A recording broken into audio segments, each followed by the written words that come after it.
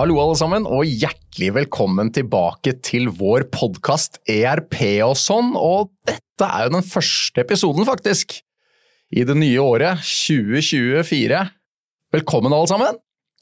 Vi ga jo en liten teaser på hva du skulle nå på nyåret, Kenneth. Hva har du gjort siden sist?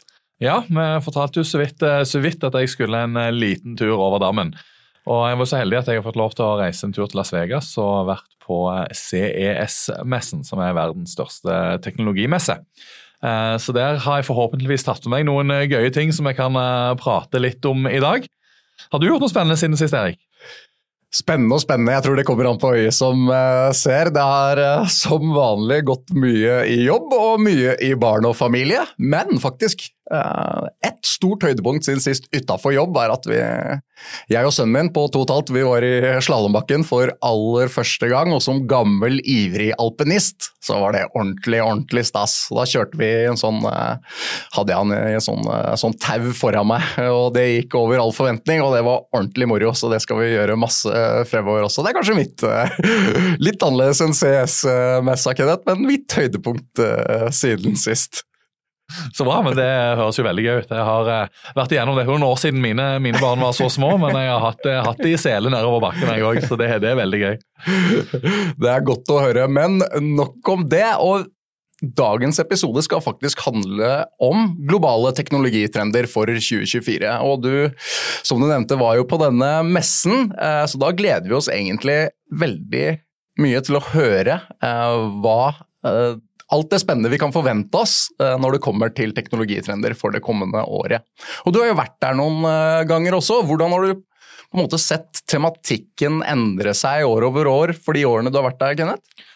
Jo, det jo ganske interessant å se hvordan trendene har utviklet seg, og hvor langt de kommer på den egentlig korte tiden som de har på å utvikle ting i forhold til når trendene treffer. I 2022 så var alt fokuset nesten på healthcare tech, og det som har skjedd der rundt oppfølging av pandemien. Da var det veldig mye rundt healthcare, som sagt, og på kommunikasjon, altså hvordan vi kommuniserer med hverandre over web, og hvordan alle disse digitale møtene kan gjennomføres. Det hadde skjedd veldig mye på det området. I 2023 så var fokuset i mye større grad på ESG og det som skjer rundt miljøet, og hvilken impact teknologien kan ha på å forbedre de trendene der. Og i år så det nok ikke så mange som overrasker når jeg sier at AI var en veldig viktig del av tematikken, og da spesielt generativ AI som sto på agendaen. Så kult, og så slår meg litt nå med så stor impact AI har på medisinutviklinga. Om ikke vi ser en kombo der i noen av de kommende årene, det hadde i hvert fall ikke overrasket meg mye. Nei, det helt klart at disse tingene henger jo sammen i stor grad, og det skal vi nok prate litt om i løpet av episoden her, at de tingene som har kommet under ESG og den impacten der, det som har skjedd rundt healthcare og det som har skjedd der, nå treffer igjen sammen med AI-en og alt det som det kan brukes til i kombinasjon. Så det definitivt ting som henger sammen her, men tematikken for selve messa har jo i stor grad endret seg i forhold til hva som i vinden når messa går av stabelen. For HealthTech tilbake i 2022, hva gikk det i da? Det gikk på hvordan kan vi forutse den neste pandemien, hvordan kan vi på best mulig måte ha, og der det teknologi som går typisk, de bruker det mye i forbindelse med toppidrettsutøvere og diabetespasienter spesielt, så har de en sånn type monitorering som du kan gå med på armen, som i prinsippet kan forutse absolutt alt. Den trekker ut alt fra DNA-historikken din og henter ut dette, og gir deg egentlig live feedback på mobilen din, på hvordan du spiser, hvordan du oppfører deg, hvilke sykdommer du kan få hvis du fortsetter med den dietten du har i dag, alle disse tingene her. Og dette ting som sagt toppidrettsutøvere bruker i dag, som selvfølgelig ikke like accessible for absolutt alle, men en del diabetespasienter og toppidrettsutøvere har dette.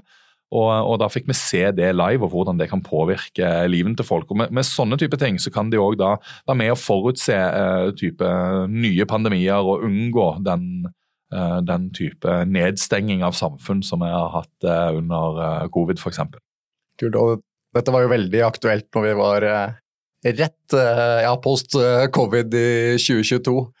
I fjor, 2023, ESG, det har vi jo dekket en hel episode om her i podcasten tidligere med Stian Stil, så den er det jo bare for lytterne å gå tilbake og høre på hvis man ønsker å vite litt mer om ESG, og da spesifikt inn i en ERP-kontekst da, som vi prøver å dreie det mot. Og så var du inne på i år generativ AI. Hva var hovedoppsummeringen da? Altså, generativ AI er jo, kort forklart, når AI-en er i stand til å bruke dine ord eller tekst til å generere noe. Det er jo det som er generativ AI. Og innenfor den tematikken så har det skjedd veldig mye spesielt på lyd- og bildefronten. Sånn at når vi sitter nå og spiller inn podcast, så kan du bruke i prinsippet generativ AI til å fjerne bakgrunnsstøy, du kan forbedre lydbildet, og du kan bruke det i bildeform hvis du står i et studio og den type ting, der du kan enten legge til, fjerne ting, eller gi et annet bakgrunnsbilde uten å ha disse enorme teknologiske og studio tingene som du må ha for å produsere video. Så der kan du gjøre veldig mye med ganske enkle grep, og dette finnes det nå apper på, som jeg har sett. YouTube kommer med en ny app, ikke tilgjengelig i Norge ennå, men den er tilgjengelig i pilot i USA, som vi fikk lov å leke litt med, der du kan filme, og så kan du skru på AI-funksjonaliteten som du ønsker, og legge til ting i videoen, og fjerne deler av lyd som du ikke ønsker med bakgrunnsstøy. Og så er det jo sånn da, vi spiller jo podcast her i dag, og mye av den så trenger vi at gjestene våre kommer inn i studio. Det krever reisevei, det krever ekstra tid, da ryker det gjerne 3 til 4 timer av en arbeidsdag for de som skal være våre gjester, på det som kanskje blir da en 30 minutters podcast. Og det er jo en problemstilling som du med den AI-funksjonaliteten som finnes i dag egentlig 100% kan unngå. Så med den forbedring av lydbildet, så kan du få studiokvalitet over mobiltelefonen om du så står på en eller annen fjelltopp et eller annet sted i full storm, så klarer den å fjerne all type bakgrunnsstøy og gi deg det lydbildet du trenger, og fremheve da stemmen som da det lytterne våre egentlig vil høre er. Så det har skjedd veldig mye på den fronten der som gjør at det blir veldig mye enklere å produsere studiokvalitet, egentlig rett ifra den enheten du har tilgjengelig. Og det tror jeg kan være en stor fordel for alle de som produserer lyd og bilde spesielt. Ja, og det treffer jo oss midt i hjerterota her i Customer Success i Visma Software i alle fall. Så mye kurs og læring vi produserer, og det å få en topp kvalitet på det vi gjør, så enkelt som mulig, det er jo absolutt virkelig et potensial vi skal utforske nærmere, tenker jeg, i tida som kommer. Det vil jo overraske meg veldig, Kenneth, når du kommer tilbake i 2025, om ikke AI er en del av CS også da. Men, og ESG var tema i fjor. Var det noe om ESG i år i det hele tatt, eller var det helt glemt? Neida, det var ikke helt glemt, og nå er jo fokuset mer på hva AI kan gjøre innenfor ESG-element, ikke sant? Hvordan kan vi bruke AI-en? Og da kommer vi faktisk litt inn i et annet tema som vi skal snakke om i dag, som er the industrial metaverse, eller metaverset, som sikkert mange har hørt snakk om i mange tilfeller.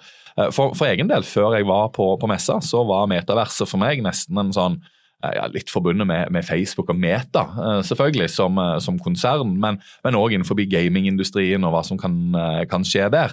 Så jeg fikk en liten aha-opplevelse der rundt hva det faktisk kan gjøre for samfunnet, og da kan du teste mye funksjonalitet inn mot for eksempel ESG, og se hvilken impact har disse grepene som vi nå ønsker å gjøre på miljøet, både på kort og lang sikt, og kan simulere da utviklingen i verden over tid, med de dataene som vi har tilgjengelig. Sånn at det er en del av tematikken både i fjor og videre fremover, det er det ingen tvil om. Ja, så kult. Jeg er helt enig med deg. Også metaverset for min del, det var gaming. Kort og godt før jeg egentlig snakket litt med deg før podcasten og begynte å lese meg litt opp på hvilke muligheter det faktisk finnes i metaverset. Og hvis vi knytter det til en ERP-kontekst, hvordan dette metaverset relevant for oss, eller kan bli relevant i fremtiden? Ja, altså, metaverset innebærer jo egentlig at du kan simulere nesten hva som helst i en reell kontekst. Og det betyr for oss, betyr jo at våre kunder kommer til å bruke metaverset i veldig, veldig stor grad. I hvert fall mange av våre kunder kommer til å ta i bruk dette. Spesielt produksjonsbedrifter og type bygning, entreprenører og den type ting som ønsker å simulere dette. Og da må vi ha, da det ERP-systemet som datakilden din inn for å simulere kostnader, for å simulere ESG. Det jo i ERP-systemet, ESG-rapporteringen som vi har snakket med Stian om tidligere, ligger, ikke sant? Hvordan skal vi få den dataen ut? Og hvis du da skal kunne gjøre en god simulering av nye produkter, av en bygning, av hvordan disse tingene påvirker samfunnet, så dataen fra ERP-systemet helt avgjørende for at du skal få ut et riktig resultat på andre enden. Så igjen så det datakvalitet i ERP-systemet som faktisk avgjør om simuleringen din blir korrekt. Har du feil priser i ERP-systemet ditt på varene som du skal forbruke i en ny produksjon, da blir dataen feil i metaverset også. Den vil ikke klare å finne opp alt, for når man smart, så trenger man datakilder for å simulere, og dermed så ERP-systemet en nøkkel i å kunne ha et fullt funksjonelt metavers for din egen bedrift. Så kult, vi snakker da om digitale tvillinger egentlig da. Ja, det som... For å forklare litt hva det Siemens har jo gått veldig langt i å bygge metavers for sine kunder som bruker deres store produksjonsroboter. Og da kan du gå inn, og de tar i prinsippet og bygger hele lageret ditt, hele produksjonssystemet ditt inn i sitt metavers, eller da sine kunders metavers. Og så kan du da simulere produksjonen og si det at ja, hvis vi går over ifra å bruke vanlig plast til type andre produkter, hvilken impact har det? Hvor mye øker kostnaden på å kutte plastforbruket vårt, kontra hvilken effekt har det på ESG? Og så kan du simulere dette her gjennom Siemens sitt produksjonssystem og få ut nøyaktige resultater, at kostnaden vår øker med 12%, men vi reduserer utslippene med 80%, og kan da få ut resultater der. Andre ting som veldig, veldig spennende rundt dette her, det jo når vi snakker om nyvinninger og i prinsippet bedrifter som ønsker å produsere noe helt nytt og innovasjon. For da kan du bruke metaverset til å bygge produktet ditt i forkant. Prototypen bygger du i metaverset, tester den i metaverset for å vite hva kommer det til å koste å bygge denne, hvordan vil den fungere i samfunnet. Du har da enderesultatet uten å ha vært nødt til å skru i en eneste skrue eller få ting til å sitte sammen eller investere enorme summer i produksjon. Da snakker vi kun om innovasjon og bruk av en kombinasjon av AI i metaverset for å bygge denne her prototypen. Og så kan du da teste den i reelle kontekster og få ut resultat at her trenger du en pris på dette og et salg av så og så mye for at dette skal være en plussbutikk, og impactet ditt på miljøet vil være dette hvis du setter i gang denne produksjonen. Sånn så det synes jeg vanvittig kult, og dette liksom realiteten i dag. Dette fikk vi se i Las Vegas. Det vanvittig kult. Jeg tenker på oss som også software, et softwarehus, et teknologihus. Når vi skal utvikle tjenestene våre og for eksempel sjekke skalerbarhet, må jo være enormt potensial for det også innenfor metaverset. Definitivt. Altså når vi skal teste type datatrafikk og store volumer, som du sier, med skalerbarhet, altså hva skjer hvis du dytter inn 15 millioner ordre på en gang inn i systemet? Tåler systemet dette? Det kan du kjøre store tester på i metaverset. Da kan du bruke AI-en på toppen til å si at hva må til for at vi skal tåle det, hvis vi ikke tåler det i dag? Eller hvordan kan vi gjøre disse tingene enda mer effektive? Fordi at denne AI-en her, den skanner jo absolutt alt og lærer å fortelle deg hvordan du kan forbedre ting. Og heldigvis skulle jeg si, så jo AI-en også smart nok til at den i stand til å både skrive og forbedre kode. Sånn at for de som jobber med utvikling, så vil det være en enorm hjelp å kunne få disse simuleringsverktøyene som ligger tilgjengelige i metaverset. Og når jeg tenker på metaverset, tilbake til det vi snakket om i stad, gaming, så det jo communities. Altså community driver jo disse gaming-samfunnene i metaverset, og der tenker jeg det må være ufattelig mange muligheter for kundene våre og oss å interagere og lære av hverandre i metaverset også. Absolutt. Det er jo, og her kommer du jo igjen inn på det som når ting blir accessible. For det som var innom litt tidligere med det som gikk på videoteknologi, altså hvordan vi skal kommunisere, som de hadde snakket mye om i 22, ikke sant, på dette, så har du jo disse begrepene som AR og VR og det som fungerer på den måten. Og nå har type AR, som er augmented reality, som i prinsippet en utvidelse av virkeligheten, har kommet nå med solbriller, Ray-Bans. Det kult. Som du kan ta på, og inni der så har du en svær widescreen 1080p oppløsning hele pakka, der du kan da endre hvordan ting ser ut rundt deg. Du kan gå inn i et tomt bygg og visualisere hvordan det vil se ut når du dytter inn maskiner. Du kan sitte på den og jobbe fra mobilen din. Du plugger bare i en liten kabel fra mobilen, og så har du i prinsippet en svær storskjerm tilgjengelig, som du kan sitte og jobbe på om du på et fly, om du på et tog, om du hvor som helst, i stedet for å trenge denne laptopen og alt det som trengs rundt. Så det må være forberedt på at arbeidsmetodikken til våre kunder, den kommer til å endres enormt på grunn av dette her. Og disse her, de prisene på dette her ligger nå fra $199 for solbriller Ray-Bans og en vanlig Ray-Bans koster $250, så du skulle det forteller jo litt om hvor langt de har kommet teknologimessig når de kan selge samme produkt til samme pris med type VR-visning og den delen der som ligger inne i glassene. Så vi skal ikke bli overrasket hvis vi kommer på toget om noen år og alle sitter med solbriller inne i tunneler, Kenneth? Nei, jeg tror nok at de solbrillene der, de blir like vanlige som øreproppen i dag, skulle jeg si med. Så det tror jeg ikke du skal bli veldig overrasket for over, nei. Nei, så kult, så kult. Er det noe mer innenfor generativ AI som du så på messa som du tenker at det her har jeg lyst til å fortelle om? Ja, det som også var en av de store foredragsholderne som var der, var L'Oreal. Og det var jo også litt overraskende for meg at L'Oreal, som jeg forbinder med shampoo, skulle inn og fortelle om hvordan de jobber med AI og metaverset, og hva de har gjort innenfor dette her.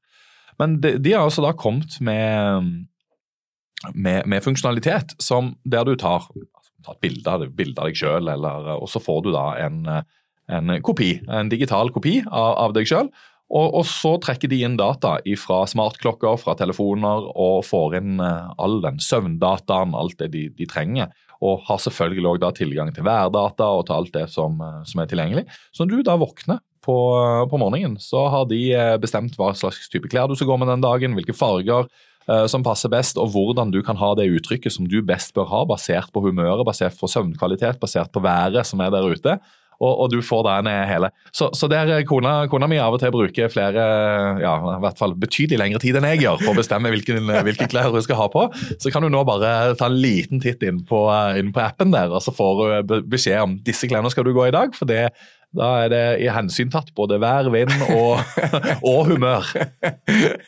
Så da det bare å passe seg når du skal gå i rød topp.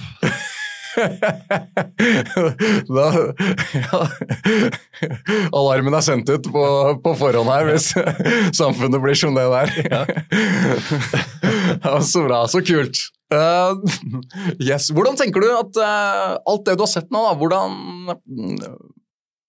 Og hvis vi drar det inn i ERP-kontekst, hvordan kan vi i Visma og våre kunder nyte best mulig av de teknologiske nyvinningene du ser? Det viktigste kanskje å vite at dette jo consumer technology i stor grad, ikke sant? Sånn at brukerne våre og kundene til våre kunder, det de som kommer til å i stor grad bruke veldig mye av de tjenestene eller de løsningene som der ute. Og da forventningen at våre kunder bruker de, og da forventningen til våre kunder at vi støtter de, og at de kan levere på det. Så selvfølgelig gir det oss en del verktøy som du var inne på, med at vi kan kjøre simuleringer og teste store datamengder, eller teste andre typer funksjonalitet og se hvordan det funker i forkant. Men Når våre kunder, for eksempel en møbelforretning, skal selge møbler, så har kundene deres igjen, de har en forventning at de kan ta på seg disse brillene sine hjemme, gå inn på nettbutikken og så få se hvordan den sofaen ser ut i dette hjørnet. Og så skal de ha en eksakt replika inne i hjørnet, så de kan designe sitt eget hus, sin egen leilighet, sine egne rom, basert bare med å ha solbrillene på, som automatisk tar alle mål. Dette tar AI-en seg av. Og så trenger du da denne her AR-en for å få kombinasjonen av det digitale og det fysiske verden, sånn at du designer rommene dine. Og så skal du ha en bestill, og da skal den ordren gå rett igjennom, som vi har snakket tidligere om netshop-løsninger og webshop-løsninger, skal den ordren gå rett igjennom ifra, han kommer sannsynligvis ikke til å trykke bestilling, han skal si bestill. Det er vel forventningen til sluttbrukeren der. Og så vil bestillingen gå inn til butikken, som da havner i våre systemer, som automatisk skal generere da sluttproduktet ut, som skal leveres til kunde. Sånn at vi må støtte hele den flyten ifra at ordren kommer inn til at den produseres og leveres ut, og at alt dette gjøres heldigitalt og med no touch for bedriften. Det tenker jeg er liksom det viktigste elementet for oss som ERP-leverandør, at kundene til våre kunder kommer til å bruke dette ekstremt mye. Det fører til at våre kunder kommer til å bruke det masse, og at vi blir helt avhengige av i verden som kommer fremover nå, og støtte dette fullt ut i løsningene våre. Så kult. Hvor tenker du at veien er kortest, altså terskelen er lavest å komme i gang? For kundene våre så tenker jeg at det som allerede er da, det er jo sånn type innredning, møbelkjøp til hjemme og den type ting. Det er egentlig støtta nå, så da må nettbutikkene være på plass. Få dette inn i så nettbutikken din støtte denne AR-teknologien. Og så er det klart det at Siemens, de har også bygd disse her store metaversene for produksjonsbedriftene sine. Der er nok veien litt større for at det skal bli allment tilgjengelig. Da er det er tilgjengelig for de største i dag, men det er klart at dette kommer. Og når du da kan gå inn i i prinsippet et tomt lagerbrygg med noen AR-briller på og bare visualisere hele lokalet og få fullstendig både ESG-impact og kostnad opp på direkten, det er ikke langt unna, altså. Så jeg tror jo at når vi sitter her om et år, jeg har vært en liten tur på messa igjen, så tenker jeg at da er dette her så allment tilgjengelig at da er det forventningen der ute. Så veien nå, det er å bli kjent med metaverset, og hva kan metaverset gjøre for deg og din bedrift, og hvordan kan du forvente at kundene dine kommer til å bruke dine tjenester gjennom den nye teknologien som kommer. Skikkelig kult. Det var vel garantert noen andre kule ting der også. Jeg tenker bilindustri, TV, det er jo alltid mye som skjer på den fronten også. Ja, det er jo alltid noen som skal vise frem en flygende bil. Og det var det selvfølgelig denne gangen også. Det var noen biler med noen propeller og dronebiler som kan fly. Det føler jeg jo mer gimmick enn noe som... Men de har det nå, og så får vi jo se om det blir regulert på en måte som gjør det. Men på TV-fronten så hadde jo LG nå en ny TV som de viste frem. Det var veldig visuelt kult, men det var altså da en TV som var 100% gjennomsiktig. Sånn at når TV-en står av, så ser det egentlig bare ut som en helt blank glassplate, og du kan se på TV med delvis gjennomlysning, eller at den skal være helt matt, og du skal se på TV som normalt. Og den er selvfølgelig også 100% trådløs, så du trenger ikke en eneste strømkabel eller noe som helst inn i TV-en. Så den kan du henge på veggen uten noe som helst, og så er det ingen som ser at den henger der før du skrur den på. Og det er i hvert fall visuelt så var det imponerende å se hvordan det faktisk fungerer. Så kult. Var det noen andre ting, eller har vi dekket det meste her? Ja, så det er jo alltid mye som kan tas opp, men jeg tror nok vi har vært innom de viktigste tingene som ønsker å trekke frem og prøve å gjøre relaterbart for våre kunder, for det er jo det som er litt av poenget med denne podcasten, og ikke å snakke litt om det kundene våre kommer til å møte i tida fremover. Så hvis vi skal oppsummere da, hva tenker du er de største teknologitrendene som kommer til å prege ERP-bildet i det året vi nå er inne i?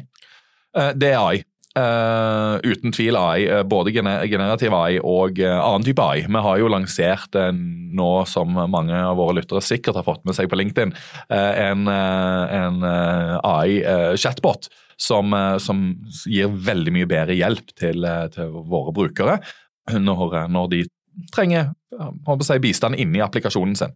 Og der skjer det mye, og der kommer det til å komme mer og mer AI-funksjonalitet inn i ERP-løsningene våre, inn i HRM-løsningene våre og inn i de produktene som kundene bruker. Så de kommer til å oppleve en enorm effektivisering i bruk av løsningen. Mye kjappere hjelp, mye enklere å finne svar på de spørsmålene de måtte ha, og alt det som skjer der. Så det liksom sånn det første, og det kan de som sagt allerede oppleve med chatboten som nå nylig lansert, og de tjenestene som ligger for eksempel i Business Next. Og så det jo sånn at AI-en blir utvidet mer og mer, og dette, når generativ AI treffer lyd og bilde, så gjør det veldig mye enklere for både oss og våre kollegaer å produsere innhold, som betyr at kvaliteten og hyppigheten på nye kurs, nye læringsmoduler og sånne type ting, kommer til å være mye mer effektivt å få ut. Det gleder jeg meg veldig til å se effekten av, og at vi kan være enda bedre på et område som allerede ekstremt gode på. Og så tror jeg jo at dette metaverset kjempespennende. Altså det industrielle metaverset som våre kunder skal ut og jobbe i, men som også vi skal inn og teste skikkelig fremover. Der tror jeg jo at det blir en revolusjon i og hvordan vi kan forbedre produktene som produseres, men også hvordan vi kan se direkte hvilken impact ting har på både egen bunnlinje og på miljøet.